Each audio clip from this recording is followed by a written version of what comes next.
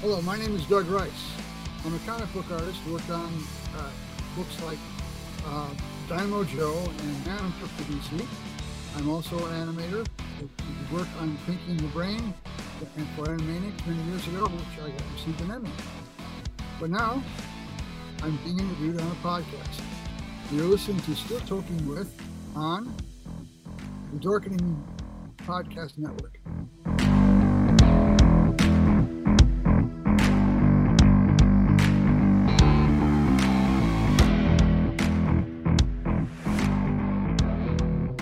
Everyone thinks because you're a zombie, you don't know good coffee. Well, they're wrong. We have very active lifestyles. It's not all wandering the countryside aimlessly or scaring passing motorists. And we all love a good cup of joe. And there's only one brew that gets my seal of approval.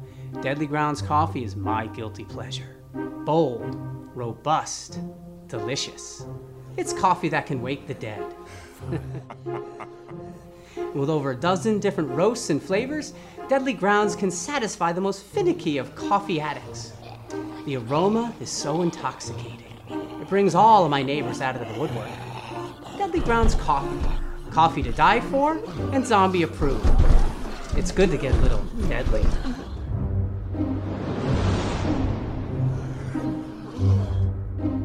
Use the front door! Oh, they're so disgusting.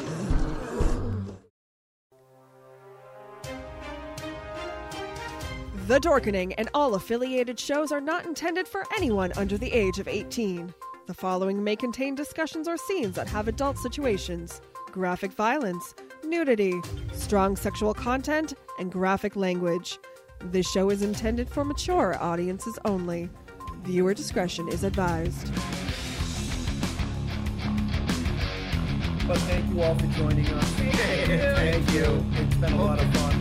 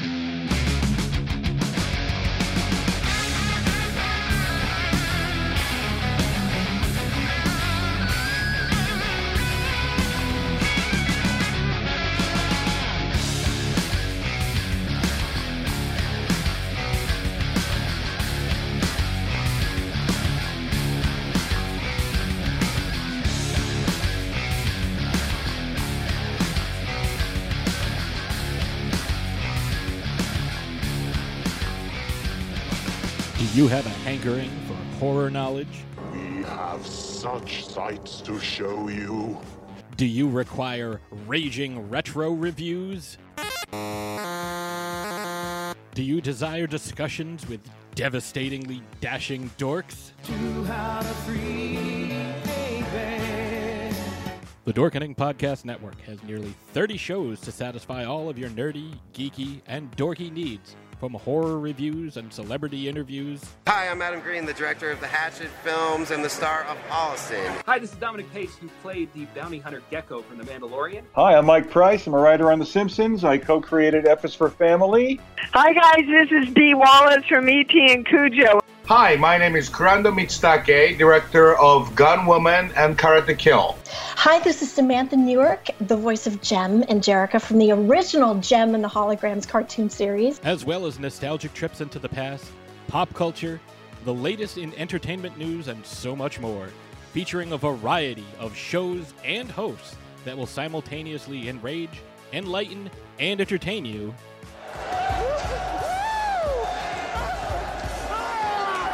Check out the Dorkening Podcast Network. My mom says I'm cool. Available on iTunes, Spotify, thedorkening.com, and wherever fine podcasts can be found. Happy Wednesday, everybody. You're watching Still Talking With. My name's Leo. I'm the monkey behind the keyboard, and we have a very fun show for you today. But as always, Benjamin, how's it going? What's happening? Other than trying to drive me crazy. Not trying. Am I succeeding? Okay, just behind the scenes info here. You know, I'm doing everything to get us ready to push us live. And I see a message pop up from Ben. Don't forget to do this. And it's something that should have been done like half an hour ago. Obviously, I thought ahead and did it anyway, but it's yeah. Well, the only reason I even mentioned it is because I went back to Monday's show, and I was putting all our shows into the folders like I do for all the networks, and it wasn't on that platform, and I went, oops, I guess we missed it. Should have been on one of them and not the other. Right. It's on the entertainment one, not on the TV one. Yeah, the TV one I bailed on because I was limited to how many I could share to, so... sorry. I thought you were good. Oh, I'm the best, baby. Wow. Okay, so we have what did you do to Jeff? He's not here. I didn't do anything to Jeff. Jeff did it to himself. Jeff sustained an injury. He's not feeling well right now. So we have two amazing gentlemen that stepped up to help us co-host an amazing show. So, Leo, who do we have here with us helping tonight? Well, first I want to say, you know, with Jeff, I'm going to bear witness. A couple weeks ago, you were threatening to hurt him on set. So we do have that recorded. So Jeff, if you're watching and if you need the evidence, just let me know. I'll look it up. So much for your promotion. Yeah, sorry. Do you want to introduce the people? How about we let them introduce themselves? Rico. Hey, what's up, guys? Hello. I was like chewing on bacon. Like, I'm sorry, I apologize. What's up, guys? How you doing? Doing well. And want to introduce yourself? Let everybody know where you're from. Yeah, my name is Ricardo Abel Aviles. I go by Richard Rico Aviles. I'm a dad, a husband, an interpreter, a comedian, a purple belt in jiu-jitsu, and I'm also the host of a show called The Rico Podcast on iHeartRadio. Awesome. And RW, introduce yourself, sir. Just kidding. Yeah. I'm R.W. Martin, and I'm a comedian and a writer and an actor, and I guest host on the Dorkening Podcast from time to time. Yeah. And so, Ben, who'd you bring with you? This guy. And this guy. And the guy that did these things. No, actually, we have a true legend in comic book and animation industry with us tonight, Mr. Doug Rice. Hello. Hey, Welcome, Doug.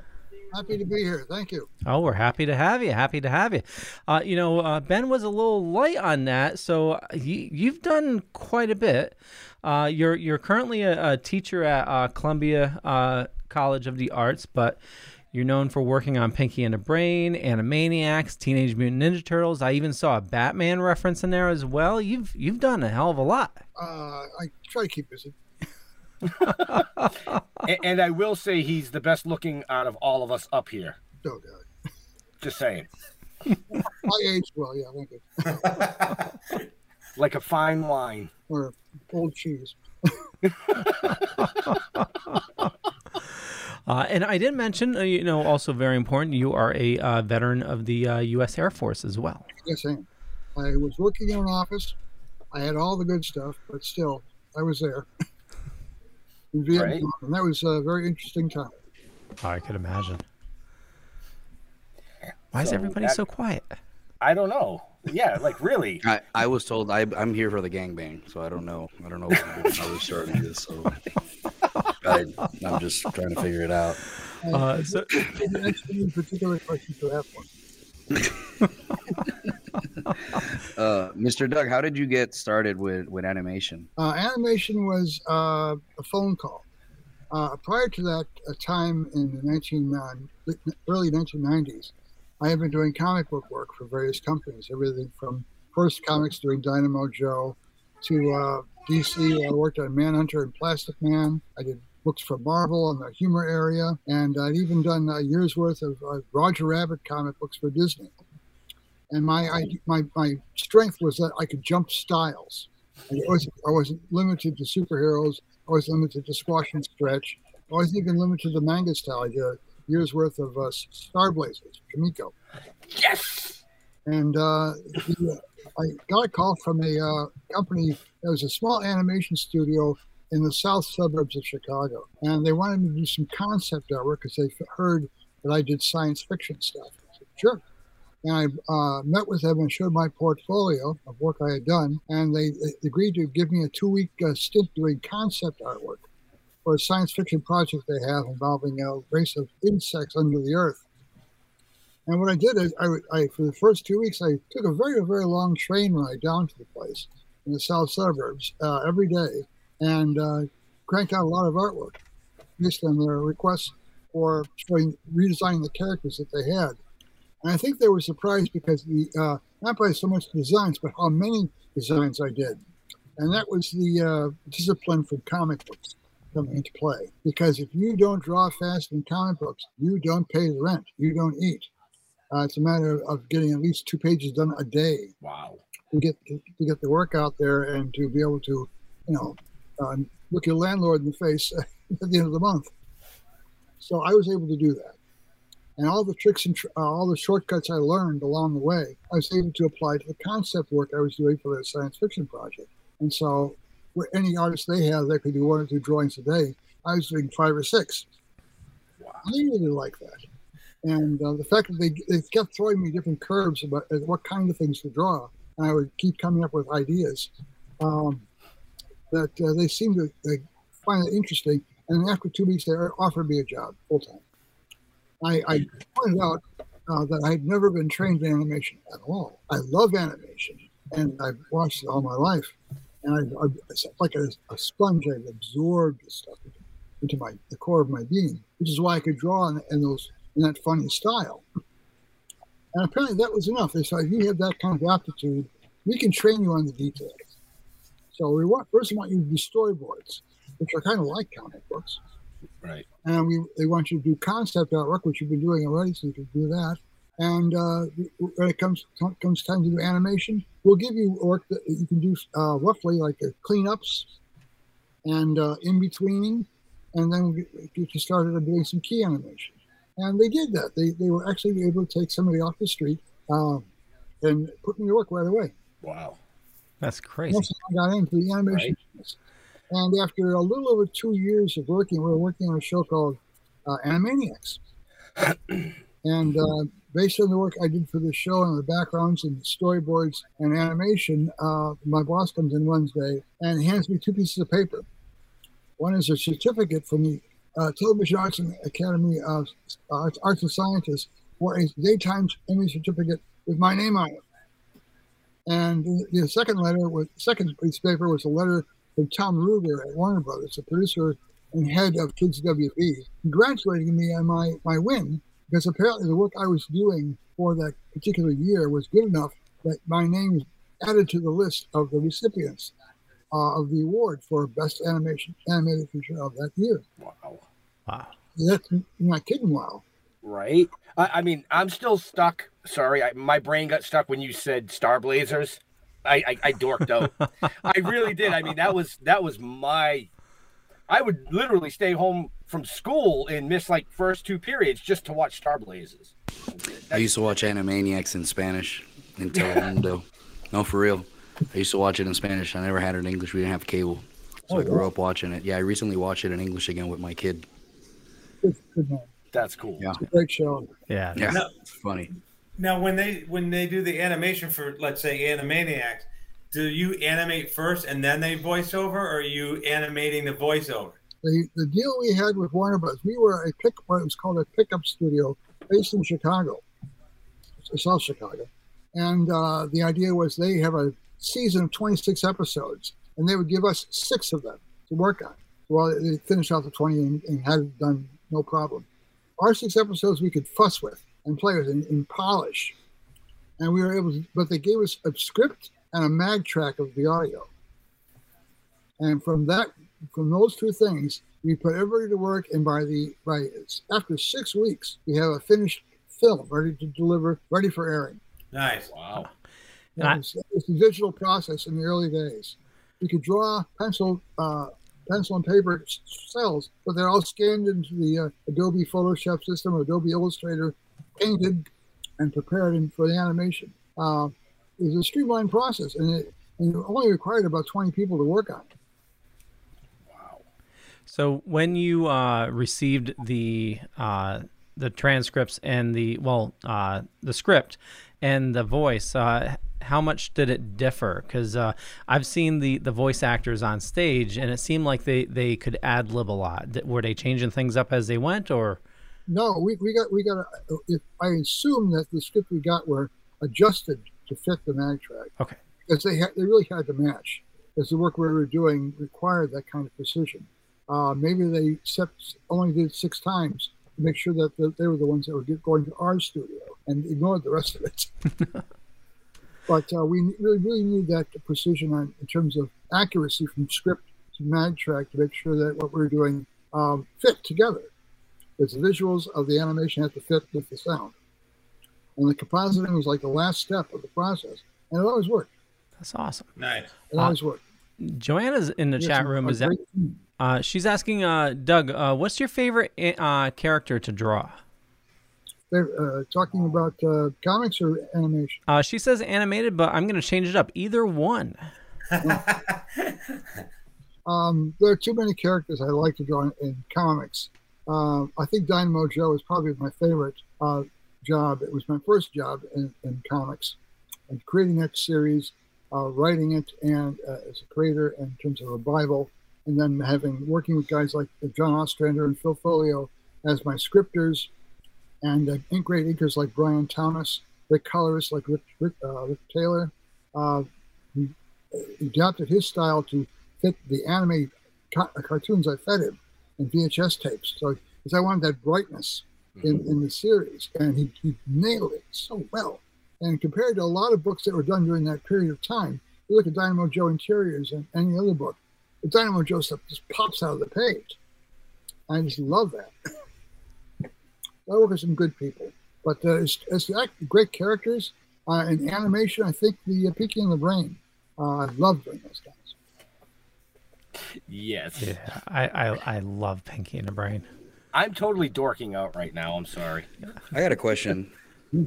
As an animator, how much knowledge do you have of the creative process of like writing jokes and like what the writers do? Like, are you guys on par with that? With like, hey, this show's we're gonna make fun of this, kind of like the episode where they talk about all the countries and stuff like that. Like, as an animator, like, do you have an insight into that so that helps you like write things out, or is that a separate process? In terms of writing, I did a lot of writing in comic books for the Roger Rabbit series.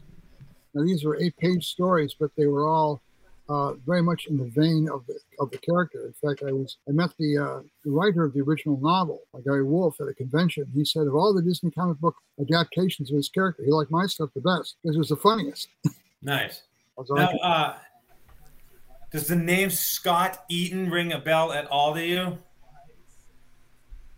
Scotty? No, not necessarily, no. Okay, so him and I grew up, went to the same school back in grade school right through high school. So he's around my age, so he'd be 55, 56 years old. But I just remember him drawing like full whales in kindergarten, like these big posters, and he stuck with it. So he's I guess you would call him, is he the inker? Yeah, because you're the artist, is the inker, and then someone else colors it in. Is that correct? Well, he's a penciler and then an inker. Okay, so he's the penciler. Sorry. So he's a penciler, and he's worked on so many things. I just didn't know if the name rang a bell at all. No. Sorry. No. RW, you think all artists know each other? I didn't know that they did or not. You told me to have good questions. That's Puerto Rican people. Puerto Rican people. All Puerto Rican people know each other. Yeah, that's right. Just like all veterans know each other. Yeah, exactly. I had to bust on you, my friend. So, Doug, I read something very interesting about you. Something that you've said. And it kind of hit home to me because you don't recommend anybody to be self-taught. Based on my experiences, I have to confess I was lucky. And I really have to say that the very fact that I was at home when that phone call came in from Star Tunes was pure luck. I would have been anywhere else and missed it entirely. In comics, if I had not known somebody who introduced me to the staff at First Comics and got me a job on staff there, nothing would have happened because I would never have wandered in on my own. I wouldn't have known where to look. So it's luck. It's sometimes it's who you know. People who recommended me for the job at Star Tunes, who you know, and you can't put that into a real recommendation. Art schools circumvent a lot of that.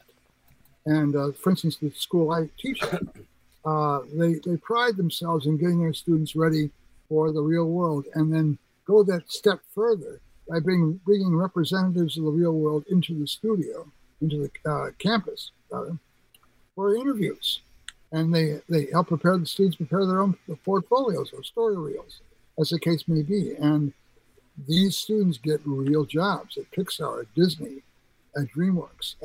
And I'm amazed that some of my students have gone on to become as good and powerful as they are in the industry. Like, my classes didn't hurt them at all.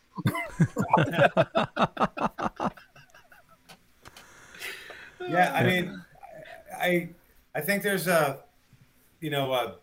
self-taught, learn how to do it thing with everything. Like, I taught myself to play drums. I'm not that great, but I taught myself to do it. And my friend Scott just was good at drawing ever since he was in kindergarten. Now, I don't know if he ended up going to like a college after high school and, doing the whole college thing or whatever. But I just know, all through grade school, he's drawing Spider-Man and Superman just as good as, the people who were drawing Spider-Man and Superman at the time, which would be the 70s or whatever. So I don't know. I think there's, in my opinion, as an actor, I'm a self-taught actor, and some directors like working with me because I'm self-taught, because when you go to a school for acting, they say, this is how you do this. And when you're taught that way, and a director wants you to do something else, you go, no, I was taught to do this, and this is what I'm supposed to do. And when you're not taught, they go, just do what I say. And you go, yes, sir. So I think sometimes I don't know. I mean, it depends, I would say, on. One of the things I get across with the students is I give as much of the studio experience as I can, so they are really aware of what the personalities are like that you will be working with, because it really is about artistic personality. And whenever you're given a job and you're not sure about what's going on, I always ask questions, get all the information you need to do the job, but make sure you do it the way they want to. If you have a better idea, that's wonderful. Hold on to it, but do their version first. And then if you have time, give them your version. And that works out well. If you don't give them what they want and you just hand in your version, you will get holy hell for it. I'm not kidding. No. It's not just the fact that they're expecting one thing, they're paying for one thing and they're not getting it, but it's wasting time and money. Right. And they really exploited that. So you might not get another chance to help them. These are like little tests they give people. Well said. Yeah. So you have to do what you're told is the bottom line. I'm fucked then. then. You don't give your ideas, but you just make sure they get their stuff first. Right. What were you going to say, Leo? Oh, I said I'm fucked then, because yeah, it's like I just took on a new job, and I know I blab about it, but the person that was leaving showed me how to do the job, and as soon as I get into it, I'm like, there has to be a better way to do it. I'm gonna do it differently. There we go. I do the same thing. I mean, I worked at Lowe's. And I worked as a PSA, and on the PSAs are the one that change out the end caps and put up displays and all that stuff. And a diagram comes with it. It says, first thing, do this. Second thing, do that. Third thing, do this. Then this. And I'd look at it and go, well, that's stupid. It's so much easier if I do it this way. It'll cut the time in half. And I always did it my way. And one day the boss saw me doing it a different way and went, that's not the way it says to do it. And I go, yeah, I don't listen to this thing. I just do it my way. And they're like, no, you got to do it this way. And I go, I've been doing it this way for like 6 months. And they're like, oh, well then, yeah, go ahead. But yeah, if there's an easier way, do it an easier way. You know, it may be flexible in a small business. Right. We're talking about a production that has every hour of work budgeted. Yeah. And that's not going to fly. No, and what you said before about an artist needs to get the 2 pages done a day or not pay the rent or whatever, I would just drop by unannounced to my friend Scott sometimes, knock on his door, and his wife would be, what are you doing? I'm like, oh, I'm just going to say hi to Scott. Well, he's drawing. And I'm like, okay, and they're like, you need to leave. And I'm like, wow, you guys are rude, but I understand now that like he had to get these 2 pages done or whatever. So yeah. To give you some idea how that plays out in real life on the bigger scale, the studio I worked at in Homewood was called Star Tunes. It was in a building with no windows. It used to be a depot for postal service trucks. And there was no sign on the door. There's a little business card taped to the window by the door for the postman. But nobody in town knew there was a cartoon studio there.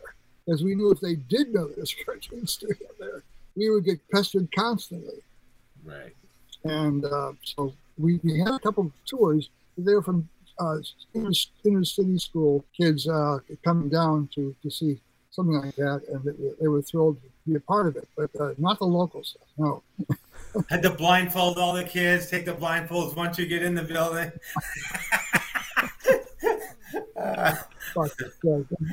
Anytime we were working at the studio, if you walk in the door and you'd be stunned by the silence of the place. There's no music playing. Yeah. Everybody's on the board scratching their pencils on paper, and that's all we sound and see. Wow. Maybe an occasional pencil sharpener. That's it. Yeah. That's crazy because as a comic, like I like to have like a little flow of things. Like I write daily because I just feel like if I write daily, it's better even when I don't want to. And like I feel like sometimes like when I'm writing, I put a little bit of music. So I mean, animation, I guess it's different, but it's interesting to hear that how there's like similarities. You want to work as much as you can. Doing animation was a experience I never imagined possible in the work environment. Basically, the job was better than sex. It was so good to come in every day. Well, it goes beyond that because it's not just doing something you like and getting a paycheck for it. There was also the budget situation. Now, as I said, I worked fast, and I would do a lot of layouts and storyboards that were quicker than anybody else. Everybody else had the talent to do it, but not the speed that I had. So I got all that work. And as a consequence, the budget I had, any money that you make once the project is done and ahead of schedule, whatever's left over in the budget, you get to keep it. Wow. That's the bonus system in Hollywood. Oh, wow. Nothing better than Hollywood. My father, God rest his soul, always said, do something you love to do because then you won't mind going to work. Yeah. That's very true. Yeah. I like the whole fact that you get to keep the budget. Yeah. Oh, yeah. Hell yeah. That's smart. That's why I like the cartoon unions. I don't know if you got any of you guys remember. I mean, again, I grew up in the 70s and 80s or whatever, but they used to have the record comic books. So like Captain America and Falcon, there'd be a 45 in there. Yeah. Put the 45 on your record player, and it'd be like, and Captain America and the Falcon, blah, blah, blah. And you'd be like reading along and stuff. I used to love that, the little record comic book thing or whatever. I think it's actually a good language tool. Yeah. Agreed. And if you were bad at reading, not that I was or admitting to that at all, but as you're listening along, you're like, da, da, da, and you get more of a grasp of, if you had trouble reading, you could read along, and then you're like, oh, this word is the, which was always the hardest word for me for some reason. I don't know. I could have used one of those record books myself as a kid because my older brother, keep explain what the big words meant, and for the longest time I kept saying invulnerable. Look at Richard, he goes, huh? Well, the people. Well, because as an interpreter, I know what that word means, and I'm like, I don't think he's using. Like, immediately, I'm like, I gotta hear this. When you're actually working in an office doing comic books, and you say the word invulnerable. That goes across the hallway. So yeah. Well, Ben, I know it is that time, so I'm going to stop here for a quick second. We still got plenty of show coming at you, but we have to pay the bills, so we have a couple ads for you. And first one, it's movie time. Eternals is out right now. Don't listen to the reviews because I hear it's actually really good. But you know what? Prospect Theater here in Connecticut, check it out.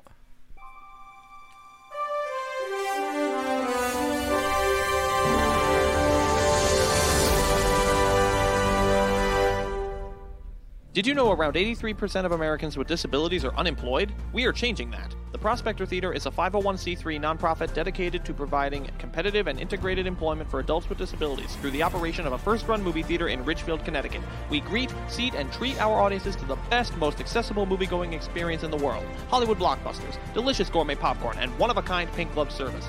Join us for a movie and see our sparkle in action. For more information or to purchase tickets, visit www.prospectortheater.org.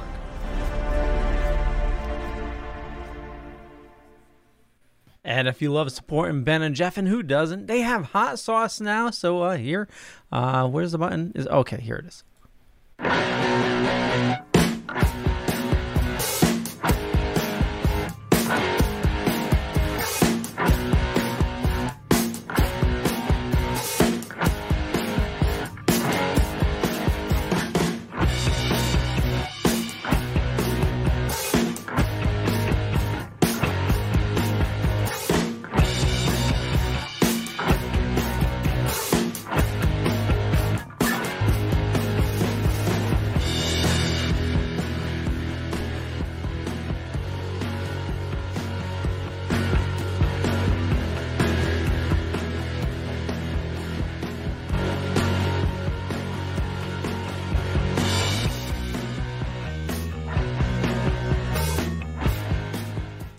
And you can find out more about all of that in the show notes up above and down below, depending on where you're watching or listening to us, including Doug Rice. You can find all his information there.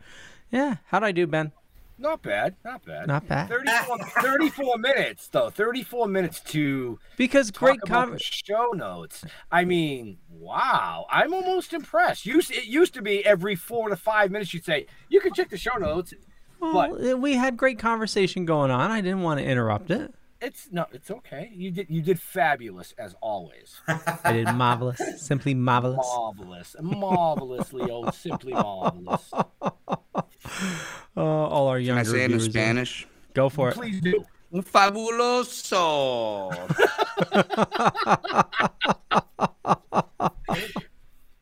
So what projects you got coming up now, Doug? What you got? Some stuff that's coming up that you're working on, or?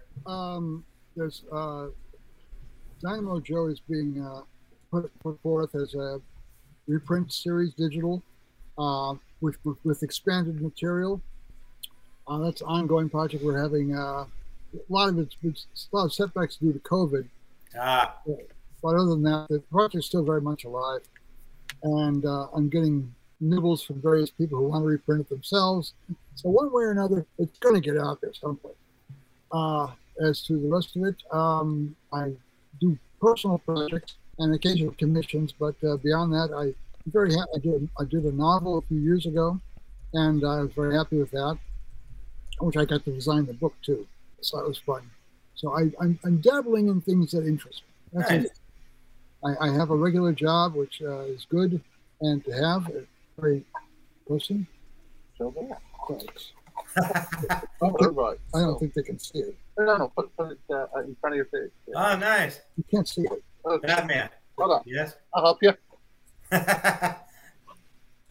Let there be light. Right. There you go. Oh, nice. Yes. What a novel idea. That's pretty dope. That's actually pretty cool. Yeah. Tell us a little bit about it. What is the novel about? It is an old-fashioned pulp-style novel set in the 1930s. It's based on the air adventures of the day, like Bill Barnes and Dusty Ayers and G8 and those guys. It has that kind of vein to it. It's a little more sophisticated in terms of the story structure, but I kept the technology and all the references and the basic level of action strictly to the period. I wasn't trying to make it updating or rethinking or anything like that. And I had a hell of a lot of fun doing it. This was in a period of unemployment, you understand. I was doing comic book work was coming in at a time when it was few and far between. And I had this need to keep busy, which is what I did. So I came up with this novel. It's about a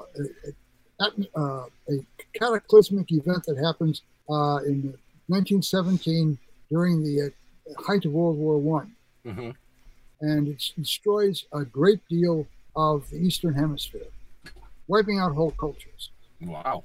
And while there was devastation in the West, too, not nearly as much as there was in the East.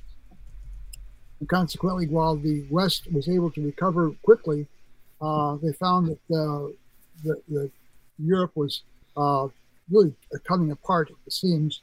The communication was bad back then. You had to go by ship for anything to go anywhere. You had only things like telegraph cables and telephone cables to communicate there. Those were all gone. The shipping had been just devastated by the cataclysm. And anyway, it took 20 years of recovery in the West before they came up with a technology that could reach that far into the East and find out what the hell happened to the Eastern Hemisphere. Because even the radio messages weren't coming through.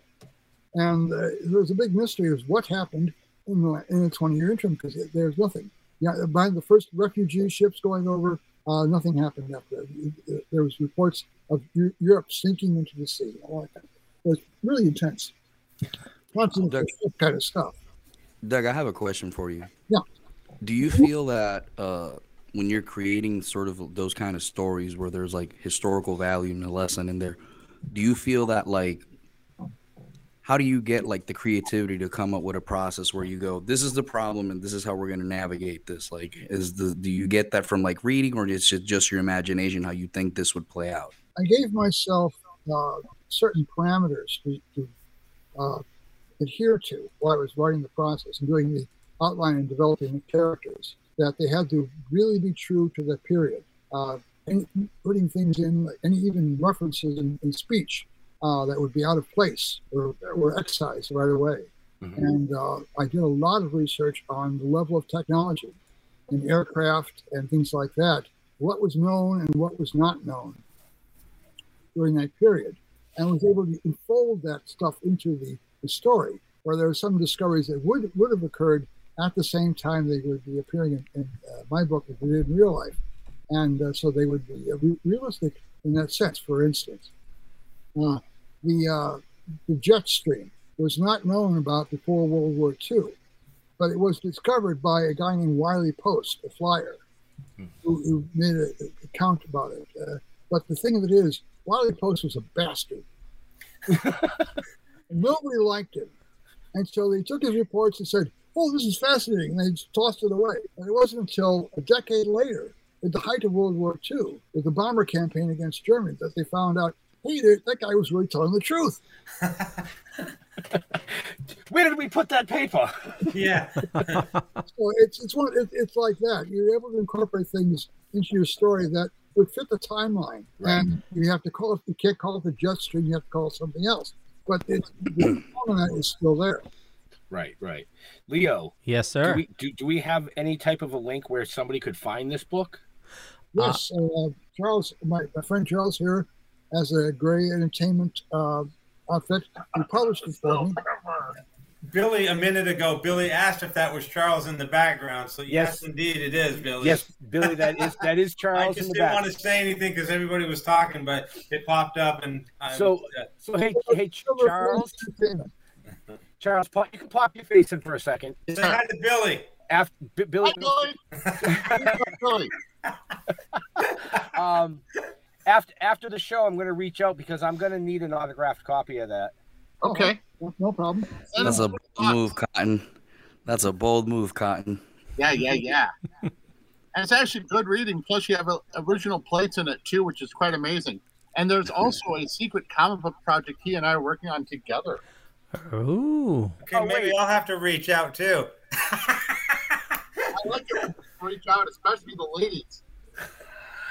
If you ever need a Spanish translator, I'll gladly sign an NDA. Just gonna throw that out there. I got 18 years of experience. Just gonna throw that out there. You know how much shit I'd be talking to my friends back home if I translated something for Animaniacs? Oh my God. I would go back home and just walk around like a hero. A lot of people don't respect translators. I know. Right.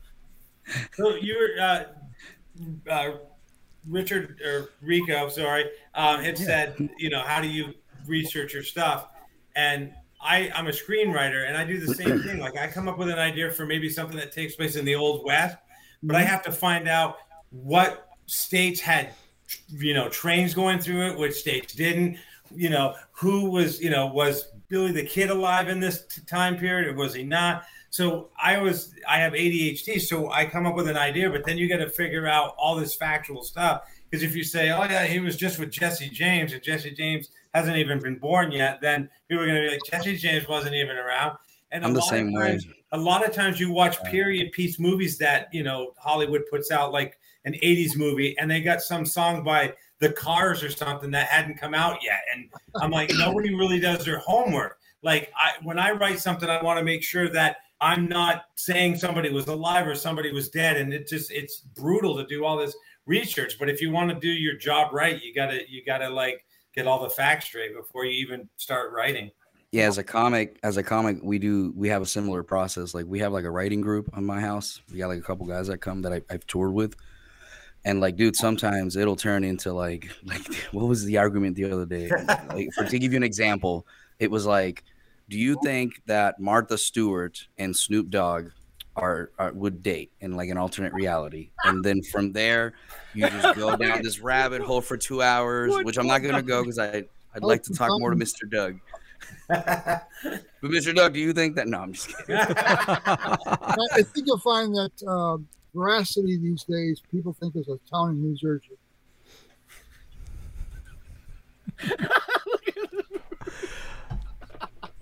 So, Doug, a character that you worked on is getting a major reboot to the big screen. And I'll give everybody a little hint. They just announced that it's going to star Peter Dinklage, also Elijah Wood, and Kevin Bacon. Elijah Wood. Yeah, I heard about this the other day. And oh, yes, now I know. Yes. Toxic Avenger. Oh shit! Yeah, they're remaking Toxic Avenger. Oh yeah, it's getting a big screen reboot in I believe 2022. But yeah, stars Elijah Wood, Kevin Bacon, Peter Dinklage, Julia Davis, Sarah Niles, Taylor Page. And the funny thing is, they're not listing what everybody's playing. Like, we don't know who's playing Toxic Avenger yet. So we can take bets on that. Yeah, but Doug, I saw you worked on the Toxic Avenger. I did. Hillary Barta and I got together to do a script for our old boss, Joe Staten of E-Man and Dick Tracy fame. And he was doing the script pencils for Marvel on stories for Toxic Avenger. And we sat down with a couple of adaptations, and they're funny as hell. We had a lot of fun with that. And it was great working with Joe Staten again, too. Yeah, I've met Joe a couple times. He's a really nice guy. So that was my extent, was actually writing shows. I don't know if I missed the comment or if you didn't put it up, but because I was answering behind the scenes stuff over here too. Billy Middlestat said, we have to bring Doug to Maryland Pop and HorrorCon. Well, I like seafood. Well, I know Charles and Philo are coming.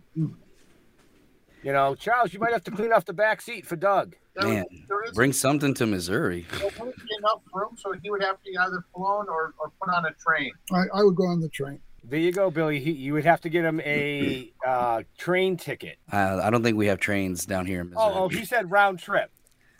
Round trip train ticket, Billy. I'm not falling for that again. Damn.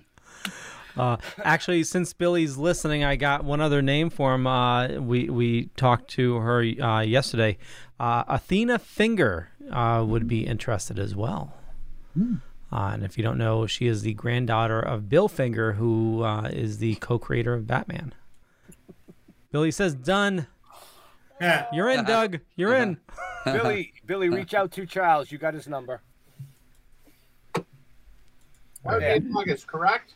That is the August show. Correct. Also, it would also be predicated if Professor, since he does have a heart condition, forgive me for saying out loud, he's very cautious with the mandates and stuff like that. So that would be a predicate. Yeah, just I'll have Billy reach out to you behind the scene. Yeah. Oh, Thunderworld. Mention that, God. Oh, the other project that it's occupying our time is getting a project that was inspired by the MCU. We felt owed a version of in kaiju in giant robot form. Oh. So we came up with the thing called Thunderworld, which is a series of 5 comics now.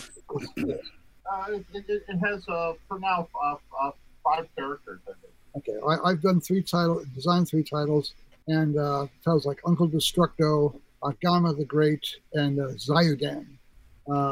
So we have not only giant robots, we also have a monster represented in the series, which is pretty interesting. Oh, nice. And I came up with Ragnarok 13. Ragnarok 13 is Charles' contribution. He also has one of the principal villains in the series, actually an anti-hero. Anti-heroine, which is very interesting. Probably one of the strongest female characters I've ever come across in comics, even by today's standards. So, Doug, of all the people you could have worked with but never got the chance to work with, or the people you have got to work with, who would be, like, if you got to work the chance to work with somebody, who would that have been? And of all the people you have worked with, who was the person that you're lucky that you worked with? Well, being the kind of fanboy I was and still am in too many regards, I would like to work with some of the greats. Like I really would like to have worked with Jack Kirby or Steve Ditko. They were what got me into comic books in the first place, because their work was so raw. It made it seem like it was possible for somebody like me with no training whatsoever just keep trying and get into it. One of the more refined artists in that area was Jim Steranko, who I still worship. I cannot believe that guy's range and his abilities. And even after all this time, even his old work still has a certain power to it that most comics today don't even come close to. And that inspires me. Working around really good people doing really good work is great. One reason I like working in animation. There are a lot of unsung artists out there. You'll never really see their portfolios, but they're doing some amazing stuff, and they have amazing things in their portfolios. And I love working with them. It's a great place to work. It really is. Yeah, I'm a big fan of Kirby, and I feel sometimes he gets overshadowed. No offense, no disrespect to Stan Lee, but it seems like Stan Lee always overshadowed Jack Kirby, and he didn't live long enough to get that recognition that he so deserved. Well, Stan Lee had the advantage of living longer. Right. I think that if there had been a Jack Kirby present for the screening of Captain America: The First Avenger, Jack Kirby would have been in the theater watching. Yeah, he would have gone. Yeah, right. So, how long did you work on Tales of Teenage Mutant Ninja Turtles? That was a one-shot. I was a guest artist. Oh, nice. I was grateful for it, the opportunity, and I had a lot of fun doing it. But they only needed somebody to fill in for one issue before the regular artists got back on it. So I wasn't about to steal anybody's job. And when was that? That was early 1992. Okay, so it's when the original creators were still together. No, the Eastman and Larry. They were long gone. Oh, okay. No, they were gone. Wait, when was that? Yeah, a while ago. But we do have some original artwork from that for sale for only $500 a page. Oh, there we go. Yeah, wait, how much? It's sold just a bit of- Ben's like, yeah, I'll take one. Yeah, he said $500 a page. Well, I was giving all through my career. I was virtually giving away pages like $20 a piece. Wow. And now I have left. I'll take 5. I'll pay 5. Not right now, but I'll pay 5. It's the last comic book I worked on, and I consequently figured, well, I don't mind hanging on to these. So if I'm going to part with them, I'll put a price on it that will say, okay, it's okay to part with it. Yeah. Oh, I'll hit you up, Doug. Well, I love collecting art. I I gave away virtually all the pages I had before because I frankly needed to eat. Between comic books, there's a lot of empty plates. A lot of ramen noodles. Ramen noodles and peanut butter. Yeah. Yep. So ramen noodles, yeah. Do you do commissions now if somebody was to reach out to you, or? I have a couple of commissions to finish, but then yes, I'll be doing some more after that. Okay. And so I have your Facebook information in the show notes. Is that the best way to reach out to you, or? Pretty much, yeah. Okay. Cool beans. That's up here or down below, depending on where it is. Yeah. Now you got RW. The links are up here or down there. Thank you, RW. I'm helping Leo. I greatly appreciate it. It's I'll come back when I buy the art piece. Don't worry, I got you. There we go. Come back. As I say, at my age, I really do like to focus on things that I want to do. Yeah. Right.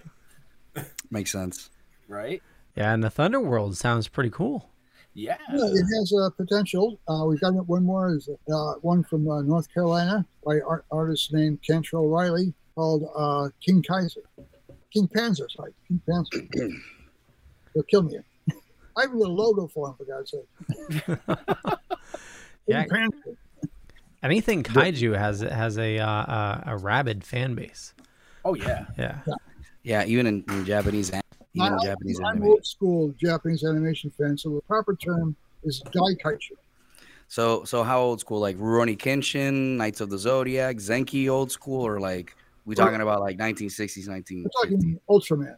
Oh my God! All right, Ultraman. Wow, all right. I loved Ultraman. They were always that's Daikaiju just means monster. Daikaiju means great monster. Yeah. Godzilla is a Daikaiju. Right. And King Kong is a Daikaiju. Frankenstein's creature is a kaiju. What would I be, Doug? We're being schooled. Relief. I There will be a feel test. so cool right now. Well, I feel so cool right now. Actually, Frankenstein's monster could have been what do you call it? Daikaiju? Daikaiju. Yeah, because one of the movies, it was supposed to be Godzilla versus Frankenstein's monster, but I guess they couldn't do the rights at the last, and that turned into Godzilla versus Donkey. Frankenstein conquers the world. It was a giant Frankenstein. Yeah, the original Godzilla versus King Kong was actually supposed to be Godzilla versus Frankenstein's monster. And they changed it like last minute, and then they changed it to King Kong. That's why lightning brings King Kong back to life, because it was written in that lightning was supposed to bring. So what I'm hearing is that Light Yagami from Death Note cannot kill Frankenstein then, because lightning would just bring him back. Probably.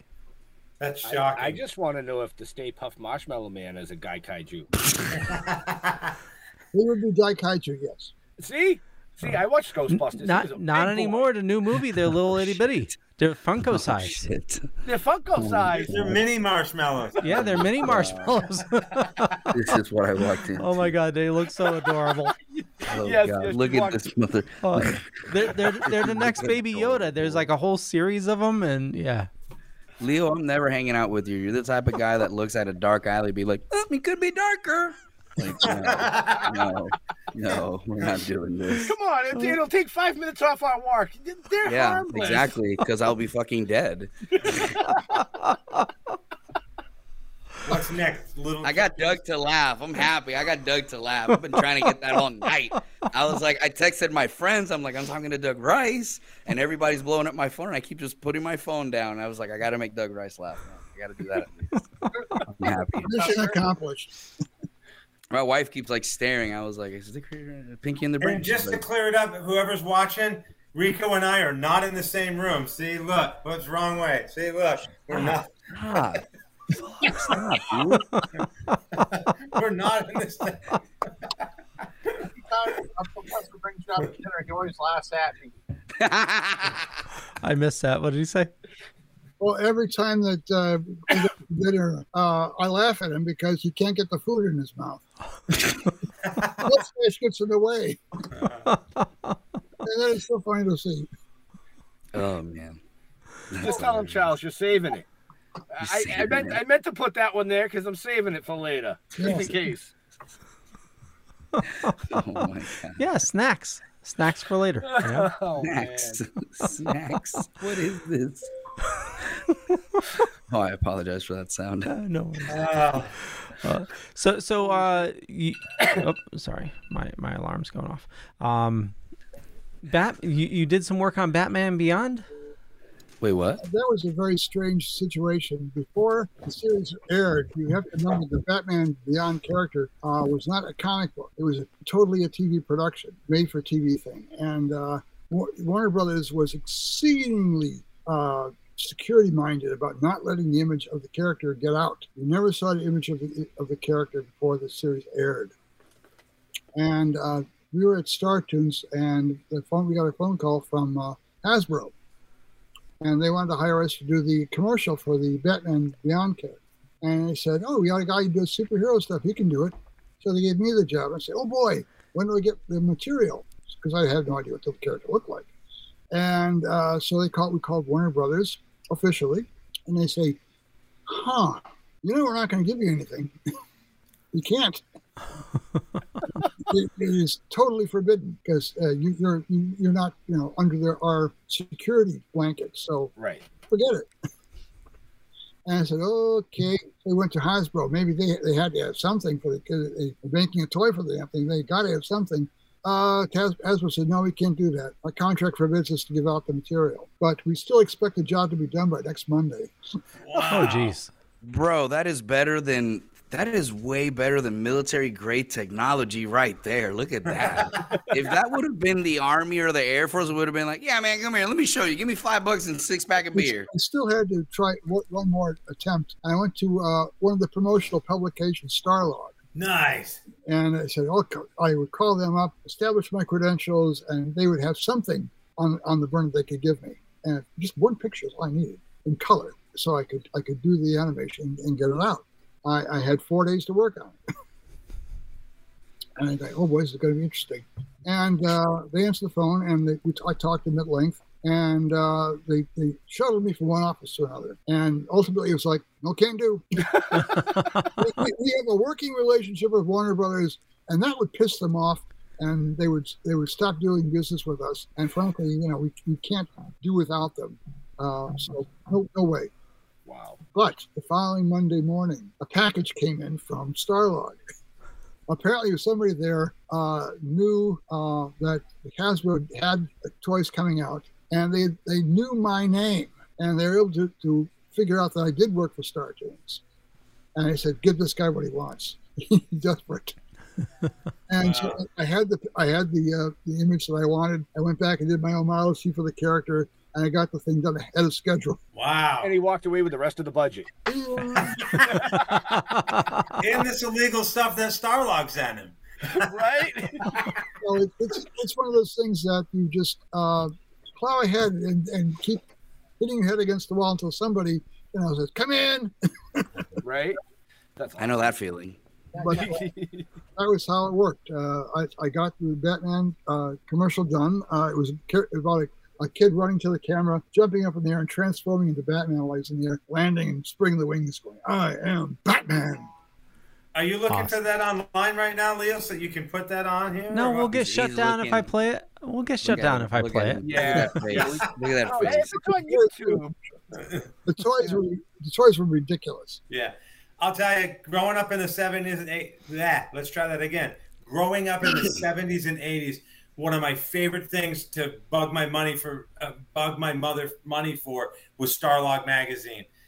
I've managed to, acquire a run of 1 through 81 right now, and I'd like to get a run to 100. But I just absolutely love that magazine, and it's a shame that it died, and so did Fangoria, but that's back. Yeah. But I just loved Starlog.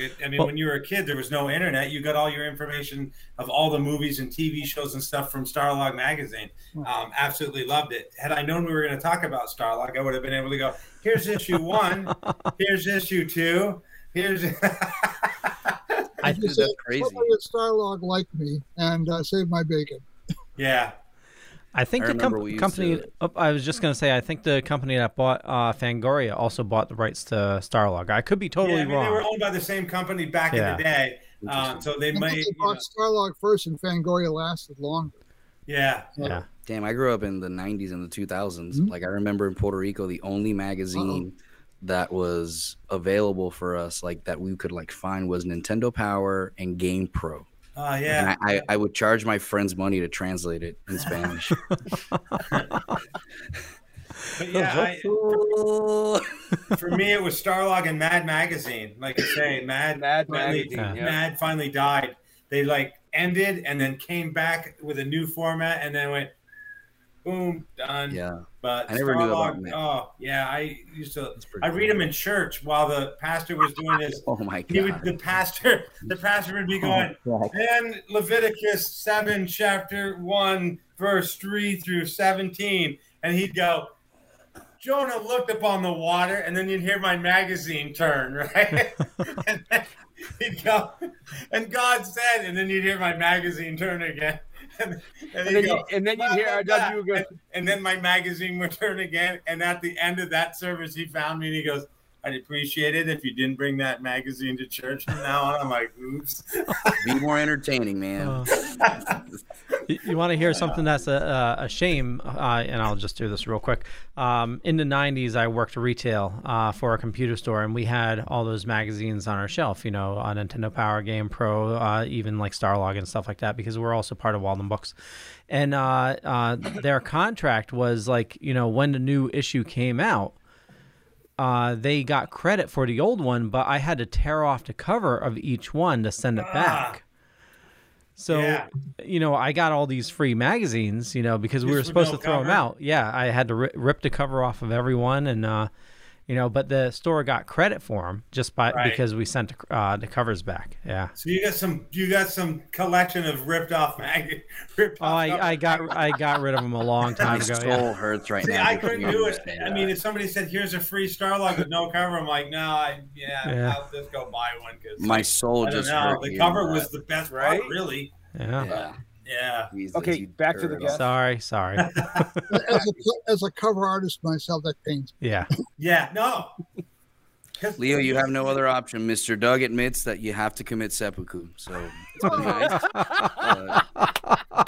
This is the only way you can redeem yourself. I mean, with a rusty katana.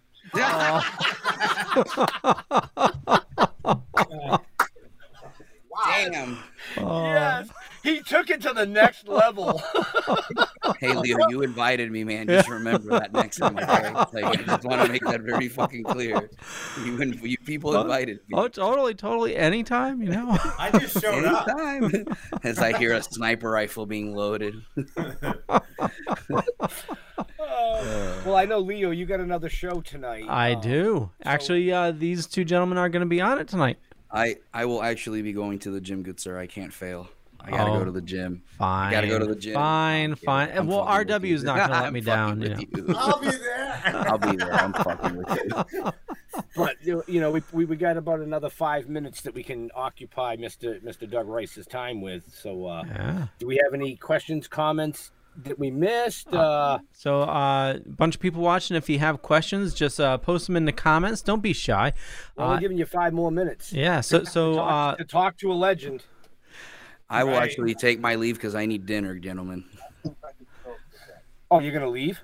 I need dinner. I need dinner. You eating dinner before we started? You got 5 minutes so you can eat dinner. I was like, that sandwich is looking at me. That's because his dinner's done and it's sitting on the edge of the table. He's looking at you. Look at him. He's drooling. Hold on. If you leave, Rico, before the 5 minutes, he's going to get the rusty katana out. I'm just saying. Mr. Doug, I have one question, actually. As much as you draw and all that, how do you manage the stress that you put on your hands? Because in anime, I know a couple of my friends that they write animes. One of the issues they have is rheumatoid arthritis, and they have like nerve damage on their hands. How do you, as a drawer, how do you manage that? I haven't had that particular issue yet. The only damage on my hand has been the callus that you get from drawing for a long period of time. And I had a huge callus. I was working at Star Tunes because I drew more there than anywhere else I've ever been at, more consistently. And I had a real hummer. But now it's gone. It's completely gone. Yeah, it just, yeah. You don't get callus from teaching classes at Columbia College. You just don't.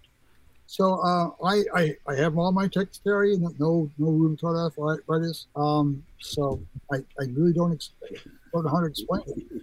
I'm glad I don't have it. I hate for people who do. Yeah, it's painful. Yeah, I know what it would mean to me, and if I do get it, I'm not looking forward to it. You're right. Yeah, because it's your livelihood right there. Yeah. I know we're waiting for questions, but was there actually, Rico? You needed to go? No, man. Okay. I was about to say, he is filling. It's like right there. It's like right there, just staring at me. It's right. You threatened him with a rusty katana. I did 15 months in Iraq, bro. I can wait another. Oh, okay. I'm gonna lick the sandwich in a little bit. Don't worry. If you see like something like this happen, don't worry about it. He's taking in film. Charles in the background. I was gonna say he's taking in for. Say something.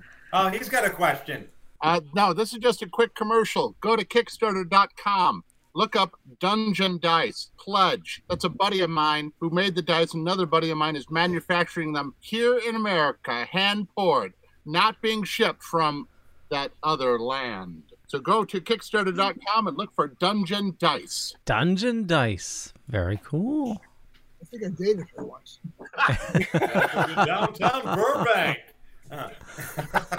It's a beautiful voice. I want that man to narrate my fucking life. Right? Rico wakes up in the morning. Little did he know that at night he would be interviewing a famous person. He did not know who it was at first. So he hadn't eaten all day. No, I had not. So I don't know, man. We were backstage and I saw you I said, dinner time? And you said, well, it's 5 o'clock. And then your wife corrected you. It's actually 6 o'clock. I'm just saying. Mr. Doug, what's the secret to a happy marriage? Not being married. Oh, shit. Oh, God. That is this a man secret, is wise right? beyond his years. My God. This man is wise. Right? Leo, on that note. I'm just going to save myself and say happy wife, happy life. Right. Me too. Yep. Oh, totally. So, I just got to. Leo, if you're in danger, blink. If she's right there staring at you, blink. Look blink. If you're in danger. He's like trying so hard. I'm his technical support. Yes. Doug, I thank you so much for joining us this evening. Billy says amen. Fun for me. Usually stuck with him, so. I'll leave you with 2 last questions. Actually, before we do that, I want to remind everybody, definitely check the show notes up above or down below, depending on where you're watching or listening to us. And, for me, just Google Leo Pond. You find a bunch of stuff. Could be true, could be not. I'm not going to say which is which. But more importantly, follow all these awesome people, including Doug. I have all his information in the show notes, including your Facebook, if people want to do commissions or have you do commissions. But where do you like? Waiting for it. I still have something to do first. Oh, totally. Yeah. So definitely be, So my question is there a character that you have not worked on that you would still like to, or a character that you passed up on that you look back you really wanted to work on? Well, a character I was inspired to get into comic books because was Spider-Man. Oh, nice. The original Ditko Spider-Man was something that reached me in many ways, and I always had in my mind that I would like to do at least one issue of Spider-Man. And the closest I got to it was a cover for an issue of Wutta. With the with Spider-Ham. Oh, nice. There was the Spider-Ham of the future. This Spider-Ham 1588, marked down from $21.99. That was my gag on the cover. Oh, nice. So that's as close as I got to Spider-Man. Yeah, and Spider-Ham made a big comeback with a new movie. Yes, I'm very pleased about that. Hell yeah. Yeah, that was awesome. And where do you like people interacting with you on social media? I'm comfortable with emails. Okay. That way I get to complete sentences. I'm also available on Facebook. Sounds good. And Rico, where do you like people interacting with you? Man, anywhere.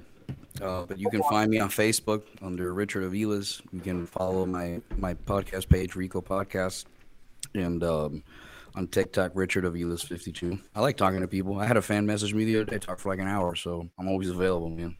Nice. RW.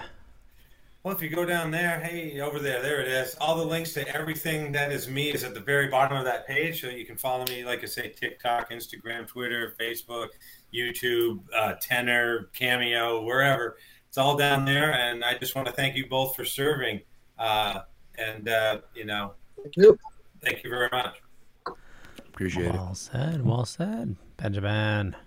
Leo. Stilltoking.com. We're on every social media platform, but if you go to stilltoking.com, you'll find everything you want to know about us. We want to thank the amazing Doug Rice for joining us tonight. I'm still dorking out over Star Blazers. But to all our veterans and first responders, we want to thank you for doing what you do every day so people like us can do what we do every day. We're out of here. Be safe. We'll see you next week. Thank you. Doug, Thank you.